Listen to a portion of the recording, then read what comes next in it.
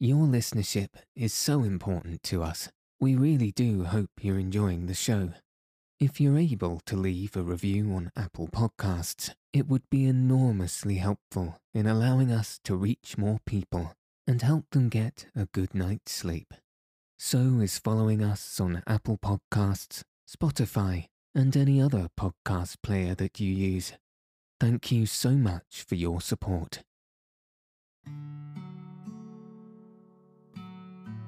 Welcome to Send Me to Sleep, the place to find a good night's rest.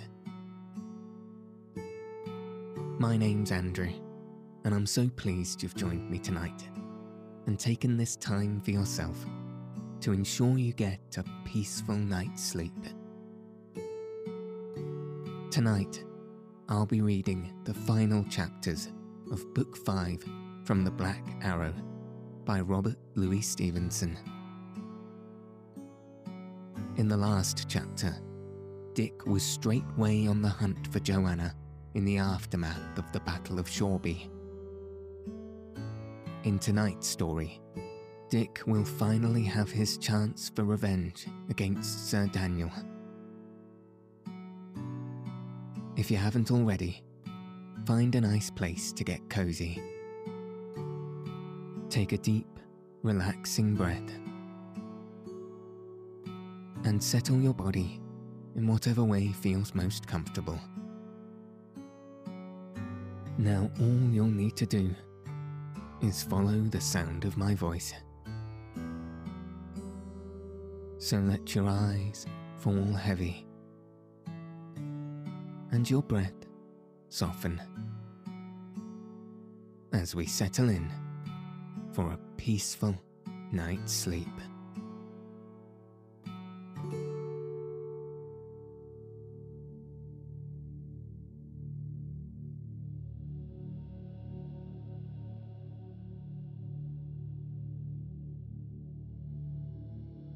Chapter 5. Night in the Woods. Alicia Risingham. It was almost certain that Sir Daniel had made for the moat house, but, considering the heavy snow, the lateness of the hour, and the necessity under which he would lie of avoiding the few roads and striking across the woods, it was equally certain that he could not hope to reach it ere tomorrow.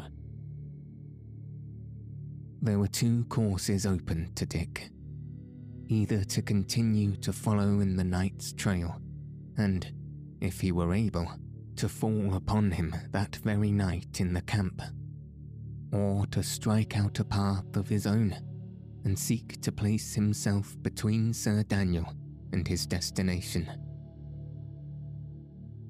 Either scheme was open to serious objection, and Dick, who feared to expose Joanna to the hazards of a fight, had not yet decided between them when he reached the borders of the wood. At this point, Sir Daniel had turned a little to his left, and then plunged straight under a grove of very lofty timber. His party had then formed to a narrow front in order to pass between the trees, and the track was trod proportionately deeper in the snow. The eye followed it under the leafless tracery of the oaks, running direct and narrow. The trees stood over it, with knotty joints and the great, uplifting forest of their boughs. There was no sound, whether of man or beast, not so much as a stirring of robins, and over the field of snow, the winter sun lay golden among the netted shadows. "How say ye," asked Dick of one of the men, "to follow straight on, or strike across the Tunstall?" "Sir Richard," replied the man-at-arms, "I would follow the line until they scatter." "Ye are, doubtless, right," returned Dick, "but we came right hastily upon the errand, even as the time commands.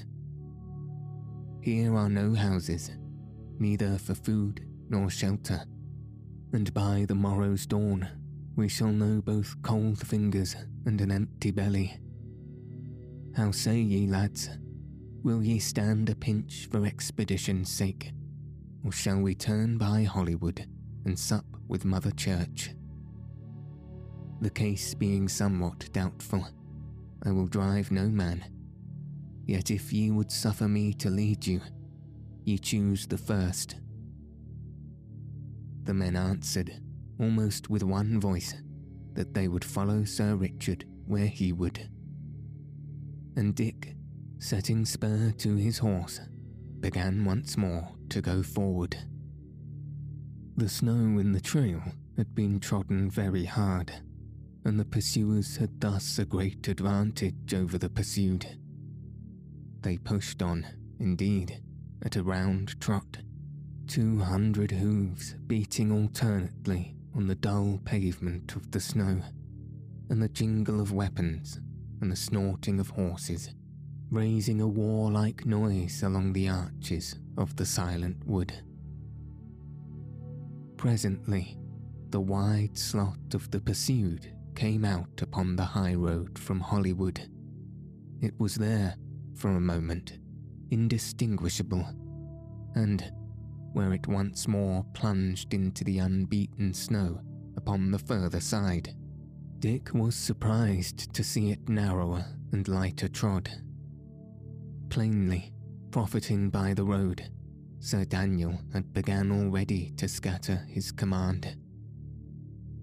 At all hazards, one chance being equal to another, Dick continued to pursue the straight trail, and that after an hour's riding, in which it led into the very depths of the forest, suddenly split, like a bursting shell, into 24 others, leading to every point of the compass.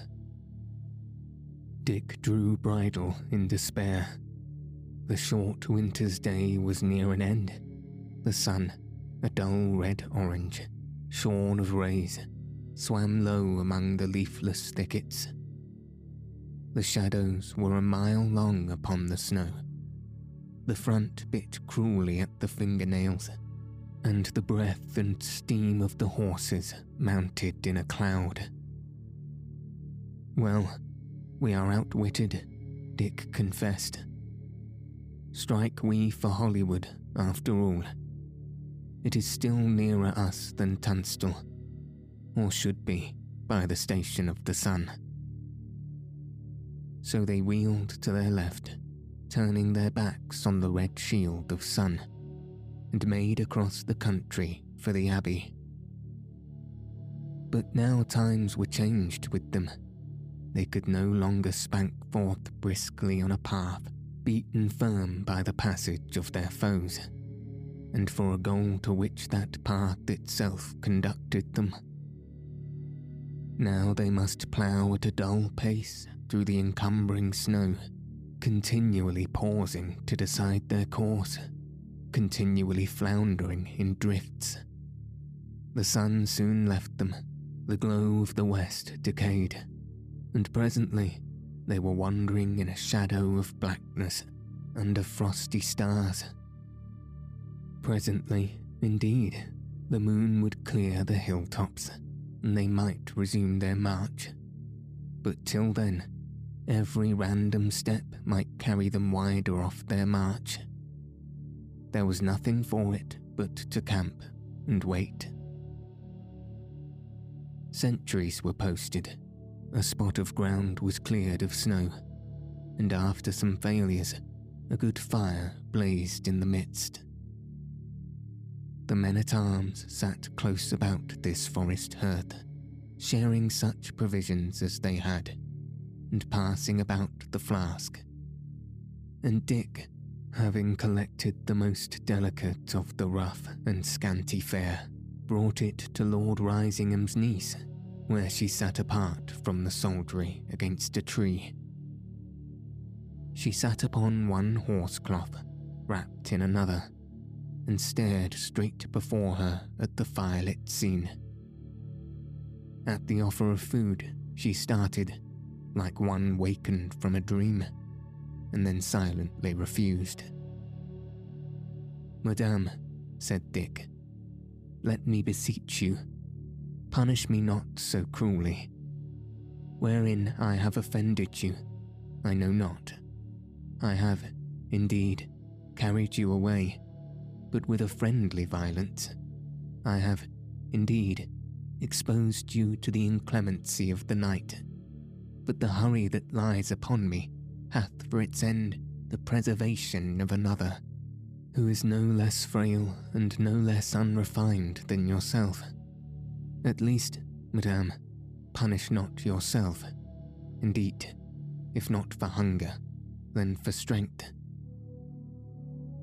"I will eat nothing at the hands that slew my kinsman," she replied. "Dear madam," Dick cried, "I swear to you upon the road I touched him not." "Swear to me that he still lives," she returned. "I will not palter with you," answered Dick. "Pity bids me to wound you. In my heart I do believe him dead." "And ye ask me to eat," she cried. "Aye, and they call you sir. Ye have won your spurs by my good kinsman's murder. And had I not been fool and traitor both, and saved you in your enemy's house, ye should have died the death. And he that worth 12 of you, were living. I did but my man's best, even as your kinsman did upon other parties," answered Dick. "Were he still living, as I vow to heaven I wish it is, he would praise, not blame me." "Sir Daniel hath told me," she replied. "He marked you at the barricade. Upon you, he saith, their party foundered. It was you that won the battle. Well then, it was you that killed my good Lord Risingham, as sure as though ye had strangled him. And ye would have me eat with you, and your hands not washed from killing. But Sir Daniel hath sworn your downfall. He 'tis that will avenge me." The unfortunate Dick was plunged in gloom. Old Arblaster returned upon his mind, and he groaned aloud. "Do ye hold me so guilty?" he said. "You that defended me, you that are Joanna's friend." "What made ye in the battle?" she retorted. "Ye are of no party. Ye are but a lad, but legs and body, without government of wit or counsel. Wherefore did ye fight? For the love of hurt, pardie?" "Nay," cried Dick, "I know not. But as the realm of England goes, if that a poor gentleman fight not upon one side, perforce he must fight upon the other. He may not stand alone. 'Tis not in nature. They that have no judgment should not draw the sword," replied the young lady. "Ye that fight but for a hazard, what are ye but a butcher? War is but noble by the cause, and ye have disgraced it." "Madame," said the miserable Dick, "I do partly seen mine error. I have made too much haste. I have been busy before my time. Already I stole a ship, thinking, I do swear it, to do well, and thereby brought about the death of many innocent, and the grief and ruin of a poor old man, whose face this very day hath stabbed me like a dagger. And for this morning, I did but design to do myself credit, and get fame to marry with, and behold, I have brought about the death of your dear kinsman that was good to me, and what besides, I know not. For alas, I may have set York upon the throne, and that may be the worser cause, and may do hurt to England. "O madam, I do see my sin. I am unfit for life. I will, for penance sake, and to avoid worse evil, once I have finished this adventure, get me to a cloister. I will forswear Joanna and the trade of arms. I will be a friar, and pray for your good kinsman's spirit all my days." It appeared to Dick, in the extremity of his humiliation and repentance, that the young lady had laughed. Raising his countenance, he found her looking down upon him in the firelight with a somewhat peculiar but not unkind expression. "Madame," he cried, thinking the laughter to have been an illusion of his hearing, but still, from her changed looks, hoping to have touched her heart. "Madam, will not this content you? I give up all to undo what I have done amiss. I make heaven certain for Lord Risingham, and all this upon the very day that I have won my spurs, and thought myself the happiest young gentleman on ground." "Oh boy," she said, "good boy."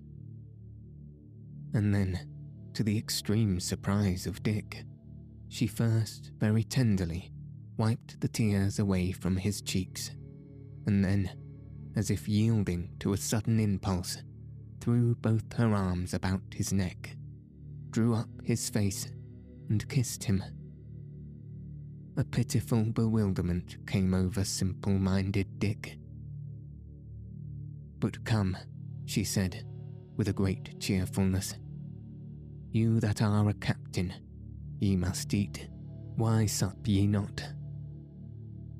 "Dear Mistress Risingham," replied Dick, "I did but wait first upon my prisoner, but, to say truth, penitence will no longer suffer me to endure the sight of food. I were better to fast, dear lady, and to pray."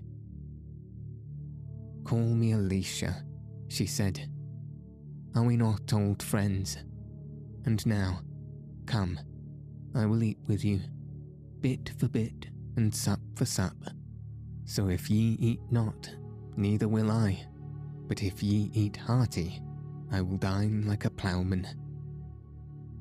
So there and then she fell to, and Dick, who had an excellent stomach, proceeded to bear her company, at first with great reluctance, but gradually, as he entered into the spirit with more and more vigour and devotion, until, at last, he forgot even to watch his model, and most heartily repaired the expenses of his day's labour and excitement. "Lion driver," she said, at length, "ye do not admire a maid in a man's jerkin."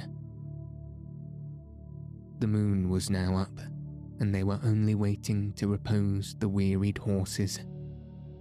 By the moon's light, the still penitent but now well-fed Richard beheld her, looking somewhat coquettishly downward upon him. "Madame," he stammered, surprised at this new turn in her manners. "Nay," she interrupted, "it skills not to deny. Joanna hath told me, but come, Sir Lion driver, look at me. Am I so homely? Come." And she made bright eyes at him. "Ye are something smallish, indeed," began Dick. And here again she interrupted him, this time with a ringing peal of laughter that completed his confusion and surprise. "Smallish," she cried. "Nay, now, be honest as ye are bold. I am a dwarf, or little better.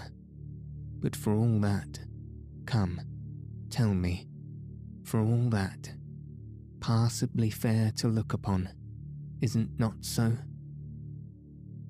"Nay, madam, exceedingly fair," said the distressed knight, pitifully trying to seem easy. And a man would be right glad to wed me, she pursued. Oh, madam, right glad, agreed Dick.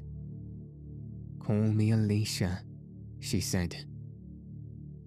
Alicia, quoth Sir Richard. Well then, lion driver, she continued, sith that ye slew my kinsman, and left me without stay, ye owe me, in honour, every reparation, do ye not? I do, madame, said Dick, although, upon my heart, I do hold me but partially guilty of that brave knight's blood. Would ye evade me? She cried. Madame, not so. I have told you, at your bidding, I will even turn me a monk, said Richard. Then, in honour, ye belong to me, she concluded. In honour, madame, I suppose, began the young man. Go to, she interrupted. Ye are too full of catches. In honour, do ye belong to me, till ye have paid the evil. In honour I do, said Dick. Here then, she continued. Ye would make but a sad friar, methinks, and since I am to dispose of you at pleasure, I will even take you for my husband. Nay, now, no words, she cried. They will avail you nothing, for see how just it is that you who deprived me of one home should supply me with another. And as for Joanna, she will be the first, believe me, to command the change. For, after all, as we be dear friends, what matters it with which of us ye wed? Not one whit. Madame, said Dick, I will go into a cloister, and ye please to bid me. But to wed with anyone in this big world besides Joanna Selby is what I will consent to neither for man's force, nor yet for lady's pleasure. Pardon me if I speak my plain thoughts plainly, but where a maid is very bold, a poor man must even be the bolder. Dick, she said, ye sweet boy, ye must come and kiss me for that word. Nay, fear not, ye shall kiss me for Joanna, and when we meet, I shall give it back to her, and say I stole it. And as for what ye owe me, why, dear simpleton, methinks ye were not alone in that great battle, and even if York be on the throne, it was not you that set him there. But for a good, sweet, honest heart, Dick, ye are all that. And if I could find it in my soul to envy your Joanna anything, I would even envy her your love.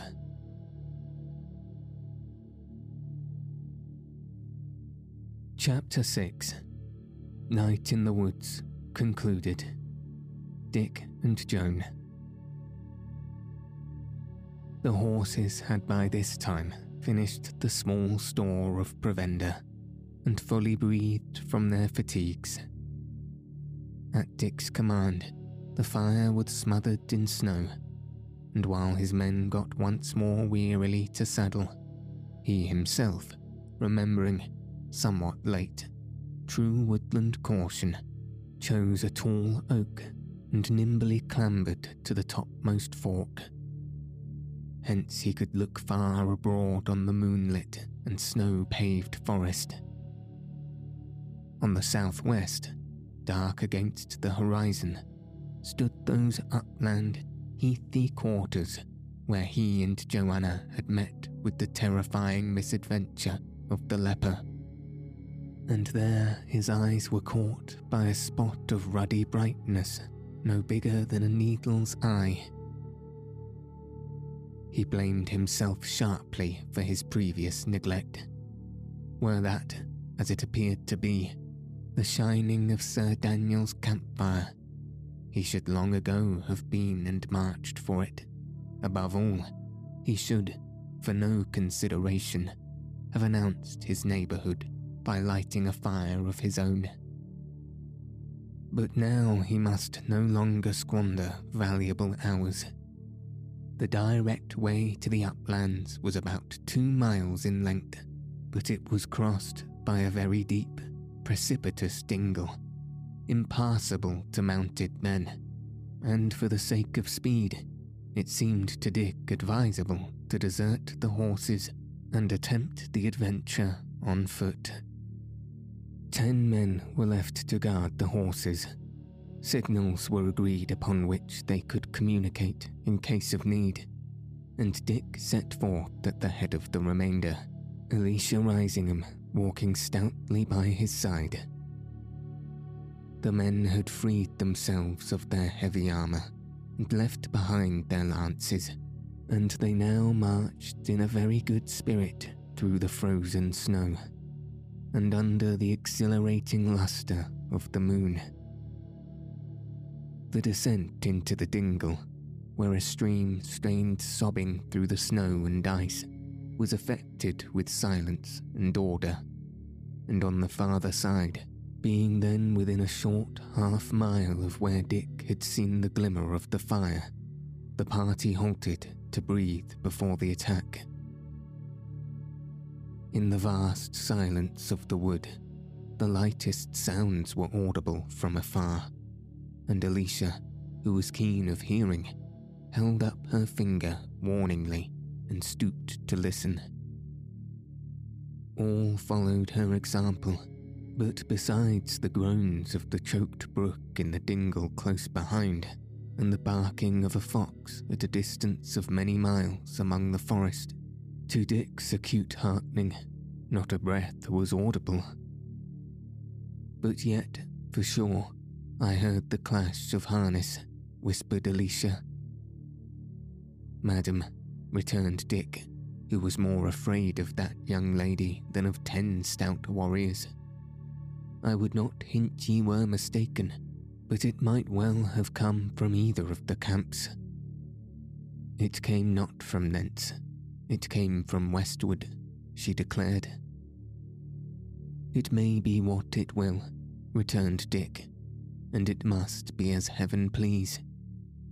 Reck we not a jot, but push on the livelier, and put it to the touch. Up, friends, enough breathed. As they advanced, the snow became more and more trampled with hoof marks, and it was clear that they were drawing near to the encampment of the considerable force of the mounted men. Presently, they could see the smoke pouring from among the trees, ruddily coloured on its lower edge and scattering bright sparks. And here, pursuant to Dick's orders, his men began to open out, creeping stealthily to the covert, to surround on every side the camp of their enemy. He himself, placing Alicia in the shelter of a bulky oak, stole straight forth in the direction of the fire. At last, through an opening of the wood, his eye embraced the scene of the encampment. The fire had been built upon a heathy hummock of the ground, surrounded on 3 sides by thicket, and it now burned very strong, roaring aloud and brandishing flames. Around it there sat not quite a dozen people, warmly cloaked, but though the neighbouring snow was trampled down as by a regiment, Dick looked in vain for any horse. He began to have a terrible misgiving that he was outmanoeuvred. At the same time, in a tall man with a steel sallet, who was spreading his hands before the blaze, he recognised his old friend and still kindly enemy, Bennet Hatch. And in 2 others, sitting a little back, he made out, even in their male disguise, Joanna Sedley and Sir Daniel's wife. Well, thought he to himself. Even if I lost my horses, let me get my Joanna, and why should I complain?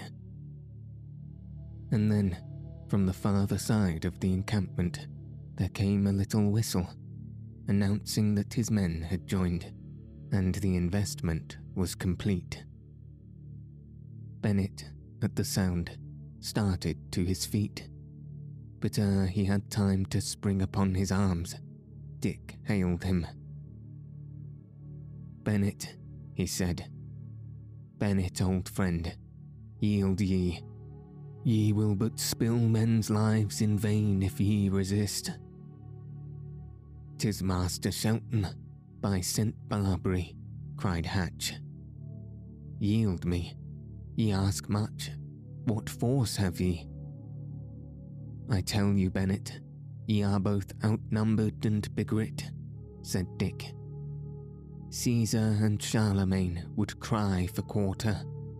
I have 20 men at my whistle, and with 1 shoot of arrows I could answer for you all." "Master Dick," said Bennett, "it goes against my heart, but I must do my duty. The saints help you." And therewith he raised a little tucket to his mouth and wound a rousing call. Then followed a moment of confusion, for while Dick, fearing for the ladies, still hesitated to give the word to shoot, Hatch's little band sprang to their weapons and formed back to back as for fierce resistance. In the hurry of their change of place, Joanna sprang from her seat and ran like an arrow to her lover's side. "Here, Dick," she cried, as she clasped his hand in hers. But Dick still stood irresolute. He was yet young to the more deplorable necessities of war, and the thought of old Lady Brackley checked the command upon his tongue. His own men became restive. Some of them cried on him by name. Others, of their own accord, began to shoot, and at the first discharge, poor Bennett bit the dust. Then Dick awoke. "On," he cried. "Shoot, boys, and keep the cover. England and York." But just then, the dull beat of many horses on the snow suddenly arose in the hollow ear of the night, and, with incredible swiftness, drew nearer and swelled louder. At the same time, answering tuckets repeated and repeated Hatch's call. "Rally, rally," cried Dick. "Rally upon me. Rally for your lives." But his men, afoot, scattered, taken in the hour when they had counted on easy triumph, began instead to give ground severely, and either stood wavering or dispersed into the thickets. And when the first of the horsemen came charging through the open avenues and fiercely riding their steeds into the underwood, a few stragglers were overthrown or spared among the brush. But the bulk of Dick's command had simply melted at the rumour of their coming. Dick stood for a moment, bitterly recognising the fruits of his precipitate and unwise valour. Sir Daniel had seen the fire.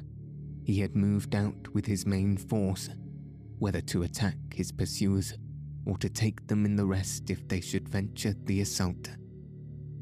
His had been throughout the part of a sagacious captain, Dick's the conduct of an eager boy. And here was the young knight, his sweetheart, indeed, holding him tightly by the hand, but otherwise alone. His whole command of men and horses dispersed in the night and the wide forest like a paper of pins in a hay barn.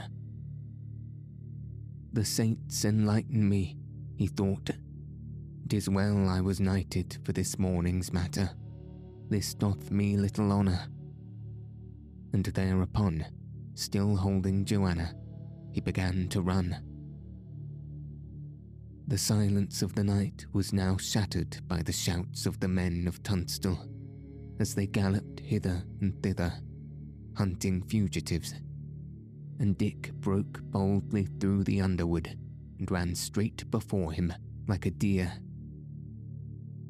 The silver clearness of the moon upon the open snow increased, by contrast, the obscurity of the thickets, and the extreme dispersion of the vanquished led the pursuers into the widely divergent paths. Hence, in but a little while, Dick and Joanna paused in a close covert, and heard the sounds of the pursuit, scattering abroad, indeed, in all directions, but yet fainting already in the distance. "And I had but kept a reserve of them together," Dick cried bitterly.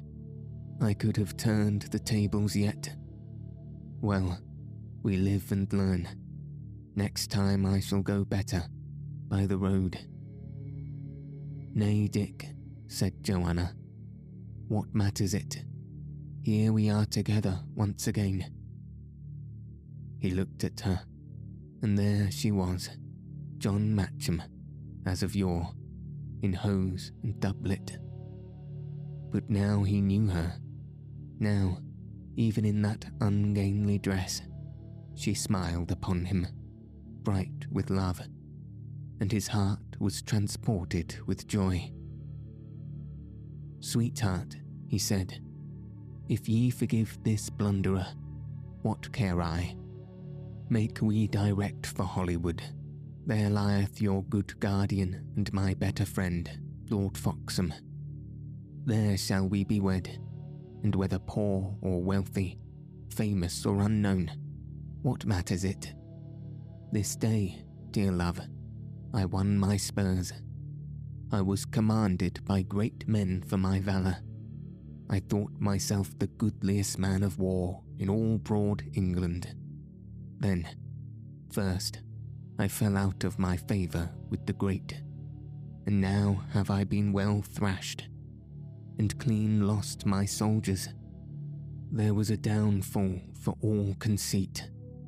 But, dear, I care not. Dear, if ye still love me and will wed, I would have my knighthood done away, and mind it not a jot." "My Dick," she cried, "and did they knight you?" "Ay, dear, ye are my lady now," he answered fondly. "Or ye shall, ere noon tomorrow, will ye not?" "That will I, Dick, with a glad heart," she answered. "Ay, sir, methought ye were to be a monk," said a voice in their ears. "Alicia," cried Joanna. "Even so," replied the young lady, coming forward. "Alicia, whom ye left for dead, and whom your lion driver found, and brought to life again, and, by my sooth, made love to, if ye want to know." "I'll not believe it," cried Joanna. "Dick." "Dick," mimicked Alicia. "Dick indeed." "Ay, fair sir, and ye dearest poor damsel in distress," she continued, turning to the young knight. "Ye leave them planted behind oaks, but they say true, the age of chivalry is dead." "Madame," cried Dick in despair, "upon my soul I had forgotten you outright. Madame, ye must try to pardon me. Ye see, I had new found Joanna." "I did not suppose you had done it on purpose," she retorted. "But I will be cruelly avenged. I will tell a secret to my Lady Shelton, she that is to be," she added, curtsying. "Joanna," she continued, "I believe, upon my soul, your sweetheart is a bold fellow in a fight, but he is, let me tell you plainly, the softest-hearted simpleton in all England.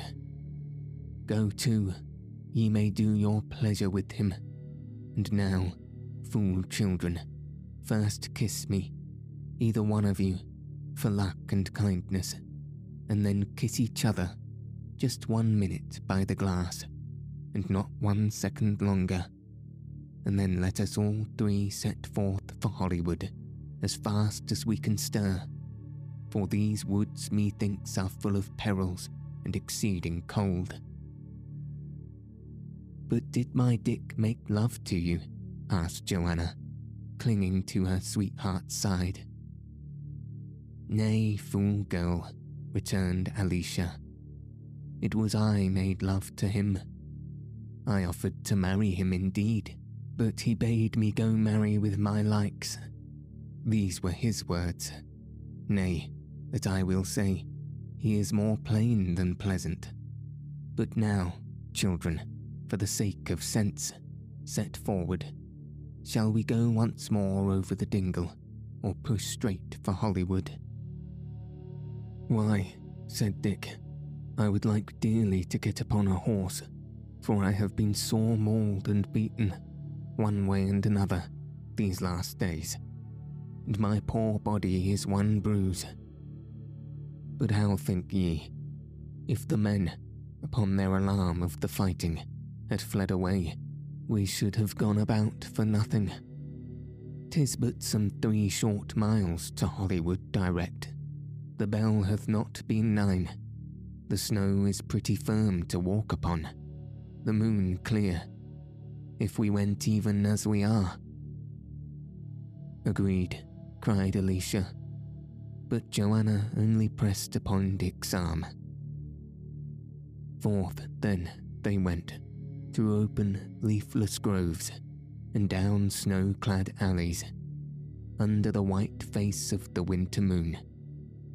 Dick and Joanna walked hand in hand, and in a heaven of pleasure, and their light-minded companion, her own bereavements heartily forgotten, followed a pace or 2 behind, now rallying them upon their silence, and now drawing happy pictures of their future, and now drawing happy pictures of their future and united lives. Still, indeed, in the distance of the wood, the riders of Tunstall might be heard urging their pursuit, and from time to time, cries or the clash of steel announced the shock of the enemy. But in these young folk, bred among the alarm of war, and fresh from such a multiplicity of dangers, neither fear nor pity could lightly be awakened. Content to find the sound still drawing farther and farther away, they gave up their hearts to the enjoyment of the hour, walking already, as Alicia put it, in a wedding procession, and neither the rude solitude of the forest nor the cold of the freezing night had any force to shadow or to distract their happiness. At length, from a rising hill, they looked below them on the dell of Hollywood. The great windows of the Forest Abbey shone with torch and candle. Its high pinnacles and spires arose very clear and silent, and the gold rood upon the topmost summit glittered brightly in the moon. All about it, in the open glade, campfires were burning, and the ground was thick with huts, and across the midst of the picture the frozen river curved. "By the mass," said Richard, "there are Lord Foxham's fellows still encamped. The messenger hath certainly miscarried. Well, then, so better. We have power at hand to face Sir Daniel. But if Lord Foxham's men still lay encamped in the long holm at Hollywood, it was from a different reason from the one supposed by Dick. They had marched, indeed, for Shoreby, but ere they were halfway thither, a second messenger met them, and bade them return to their morning's camp, to bar the road against Lancastrian fugitives, and to be so much nearer to the main army of York. For Richard of Gloucester, having finished the battle and stamped out his foes in that district, was already on the march to rejoin his brother, and not long after the return of my Lord Foxham's retainers, Crookback himself drew rein before the abbey door. It was in honour of this august visitor that the windows shone with lights, and at the hour of Dick's arrival with his sweetheart and her friend, the whole Dussel party was being entertained in the refectory with the splendour of that powerful and luxurious monastery. Dick, not quite with his good will, was brought before them. Gloucester, sick with fatigue, sat leaning upon one hand with his white and terrifying countenance. Lord Foxham, half recovered from his wound, was in a place of honour on his left. "How, sir," asked Sir Richard, "have ye brought me Sir Daniel's head?" "My Lord Duke," replied Dick stoutly enough, but with a qualm at heart, "I have not even the good fortune to return with my command. I have been, so please your grace, well beaten." Gloucester looked upon him with a formidable frown. "I gave you 50 lances, sir," he said. Technically, the term lance included a not quite certain number of foot soldiers attached to the man-at-arms. "My Lord Duke, I had but 50 men-at-arms," replied the young knight. "How is this?" said Gloucester. "He did ask me 50 lances." "May it please your grace," replied Catesby smoothly, "for a pursuit we gave him but the horses." "It is well," replied Richard, adding, "Shelton, ye may go." "Stay," said Lord Foxham. "This young man likewise had a charge from me. It may be he hath better sped. Say, Master Shelton, have ye found the maid?" "I praise the saints, my lord," said Dick. "She is in this house." "Is it even so? Well then, my lord the Duke," resumed Lord Foxham, "with your good will, tomorrow, before the army march, I do propose a marriage. This young squire—" "Young knight," interrupted Catesby. "Say ye so, Sir William?" cried Lord Foxham. "I did myself, and for good service, dub him knight," said Gloucester. "He hath twice manfully served me. It is not valour of hands, it is a man's mind of iron that he lacks. He will not rise, Lord Foxham. 'Tis a follow that will fight indeed bravely in the melee, but hath the captain's heart. Howbeit, if he is to marry him in the name of Mary, and he be done." "Nay, he is a brave lad, I know it," said Lord Foxham. "Content ye then, Sir Richard. I have compounded this affair with Master Hamley, and tomorrow ye shall be wed." Whereupon Dick judged it prudent to withdraw, but he was not yet clear of the refectory, when a man, but newly alighted at the gate, came running 4 stairs at a bound, and brushing through the abbey servants, threw himself on the knee before the Duke. "Victory, my lord," he cried. And before Dick had got to the chamber set apart for him as Lord Foxham's guest, the troops in the home were cheering around their fires, for upon the same day, not 20 miles away, a second crushing blow had been dealt to the power of Lancaster.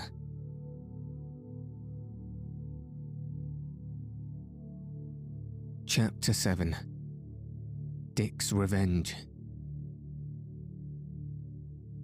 The next morning, Dick was afoot before the sun, and having dressed himself to the best advantage with the aid of Lord Foxham's baggage, and got good reports of Joan, he set forth on foot to walk away his impatience. For some while he made rounds among the soldiery, who were getting to arms with the wintry twilight of the dawn, and by the red glow of torches. But gradually he strolled farther afield, and at length passed clean beyond the outposts, and walked alone in the frozen forest, waiting for the sun.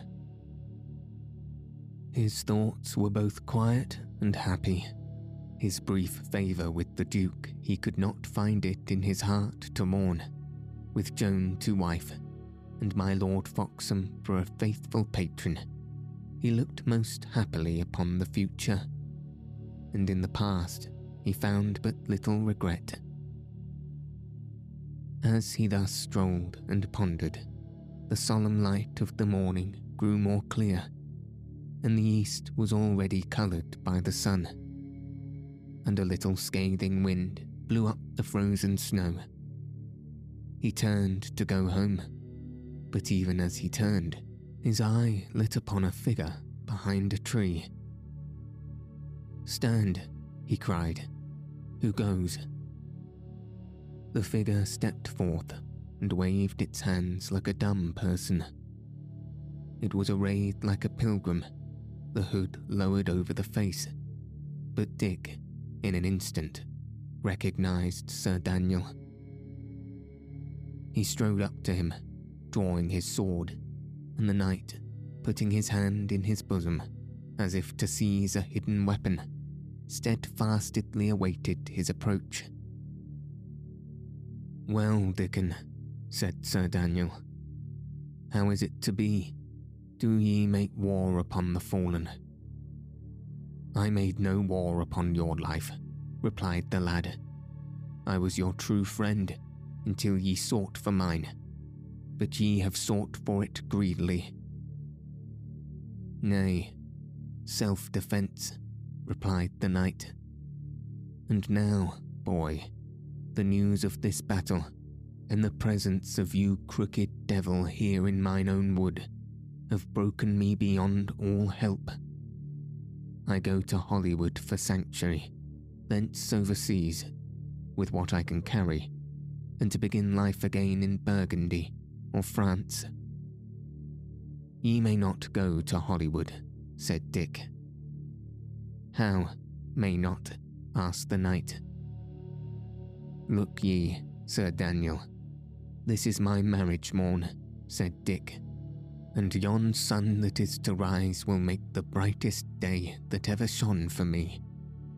Your life is forfeit, doubly forfeit, for my father's death, and your own practices to meward. But I myself have done amiss. I have brought about men's deaths, and upon this glad day I will be neither judge nor hangman. An ye were the devil, I would not lay a hand on you. An ye were the devil, ye might go where ye will for me. Seek God's forgiveness. Mine ye have freely. But to go on to Hollywood is different. I carry arms for York, and I will suffer no spy within their lines. Hold it, then, for certain. If ye set one foot before another, I will uplift my voice and call the nearest post to seize you." "Ye mock me," said Sir Daniel. "I have no safety out of Hollywood." "I care no more," returned Richard. "I let you go east, west, or south. North I will not. Hollywood is shut against you. Go, and seek not to return, for, once ye are gone, I will warn every post about this army, and there will be so shrewd a watch upon all pilgrims that, once again, were ye the very devil, ye would find it ruin to make the essay." "Ye doom me," said Sir Daniel, gloomily. "I doom you not," returned Richard. "If it so please you to set your valour against mine, come on, and though I fear it be disloyal to my party, I will take the challenge openly and fully, fight you with mine own single strength, and call for none to help me. So shall I avenge my father with a perfect conscience." "Aye," said Sir Daniel, "ye have a long sword against my dagger." "I rely upon heaven only," answered Dick, casting his sword some way behind him on the snow. "Now, if your ill fate bids you, come, and under the pleasure of the Almighty, I might make myself bold to feed your bones to foxes." "I did but try you, Dickon," returned the knight, with an uneasy semblance of a laugh. "I would not spill your blood." "Go then, ere it be too late," replied Shelton. "In 5 minutes I will call the post. I do perceive that I am too long suffering.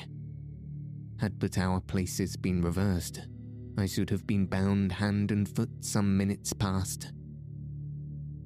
"Well, Dickon, I will go," replied Sir Daniel.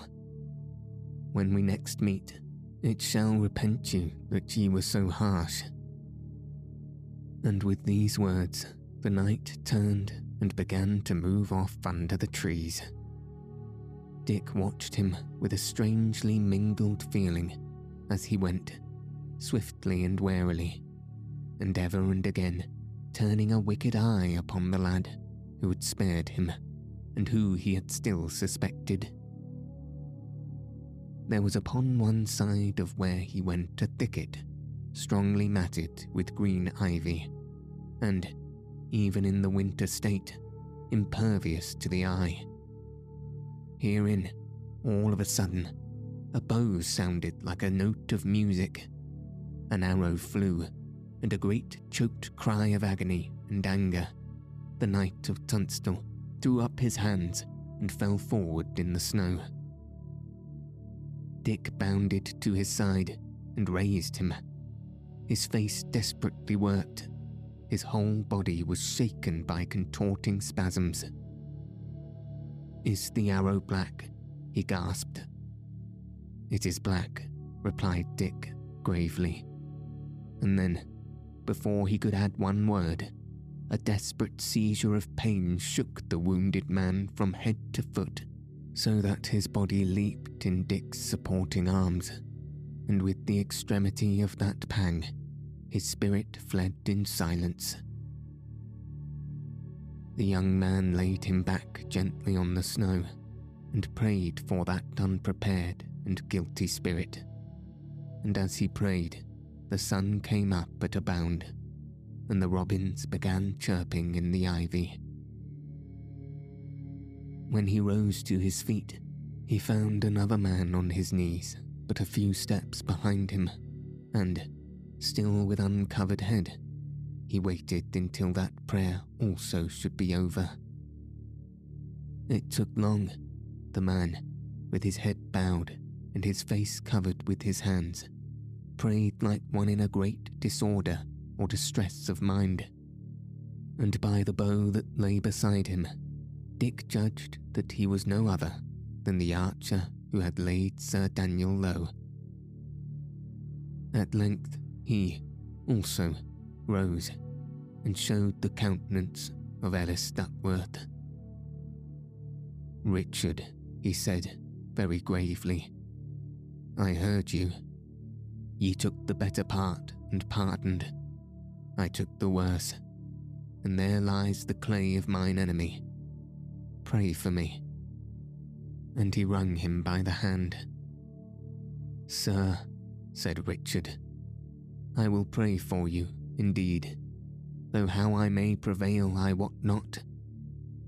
But if ye have so long pursued revenge, and find it now of such a sorry flavour, bethink ye, were it not well to pardon others? Hatch, he is dead, poor shrew. I would have spared a better, and for Sir Daniel, here lies his body, but for the priest, if I might anywise prevail, I would have you let him go." A flash came into the eyes of Ellis Duckworth. "Nay," he said, "the devil is still strong within me. But be at rest, the black arrow fleeceth nevermore, the fellowship is broken. They that still live shall come to their quiet and ripe end in heaven's good time. For me, and for yourself, go where your better fortune calls you, and think no more of Ellis."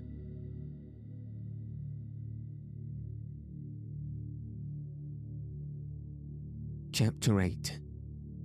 Conclusion.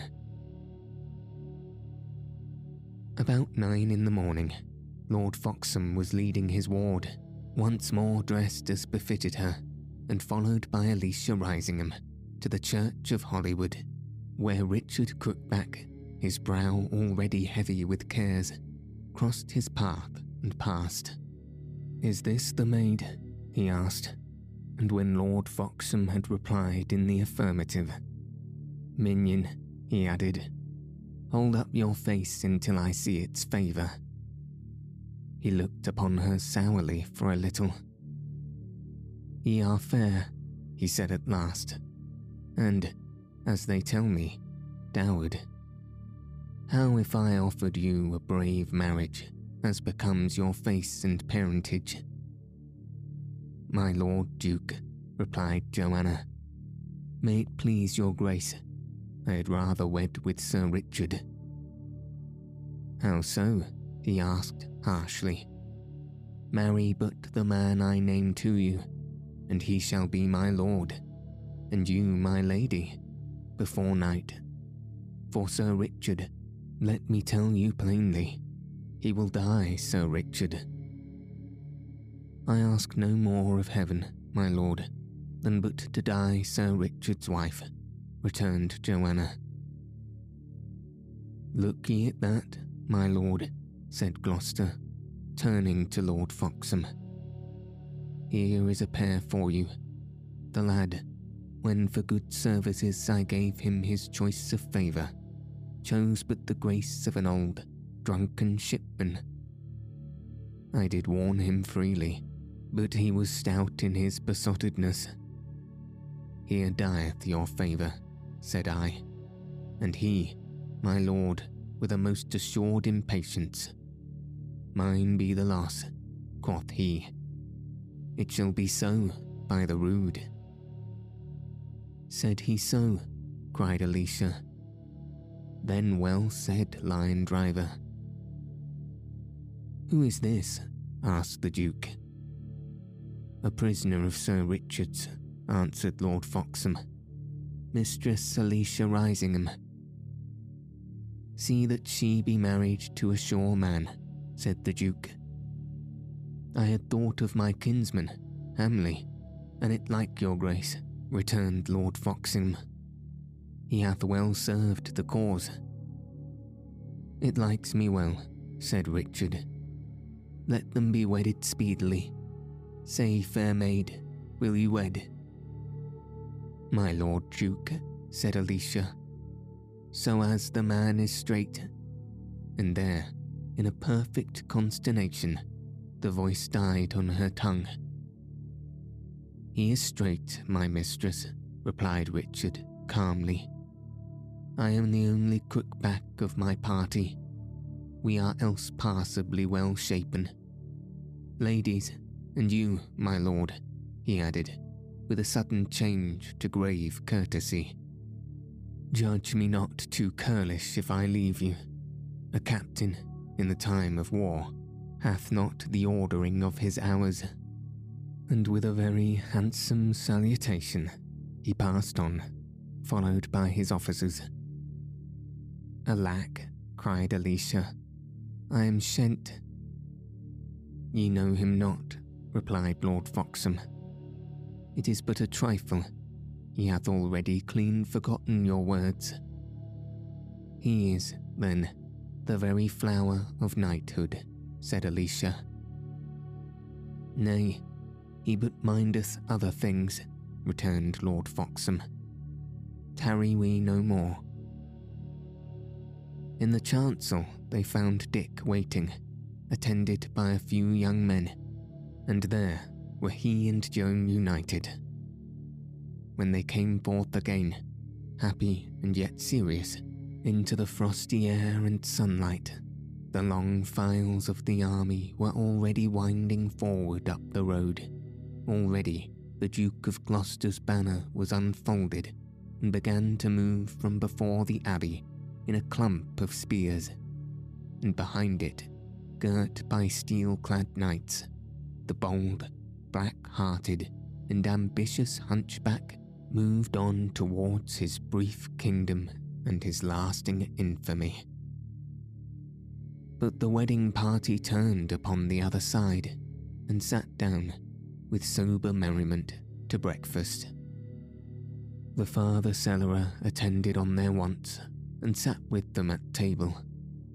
Hamley, all jealously forgotten, began to ply the nowise loath Alicia with courtship, and there, amid the sounding of tuckets and the clash of armoured soldiery, and horses continually moving forth, Dick and Joan sat side by side, tenderly held hands, and looked, with ever-growing affection, in each other's eyes.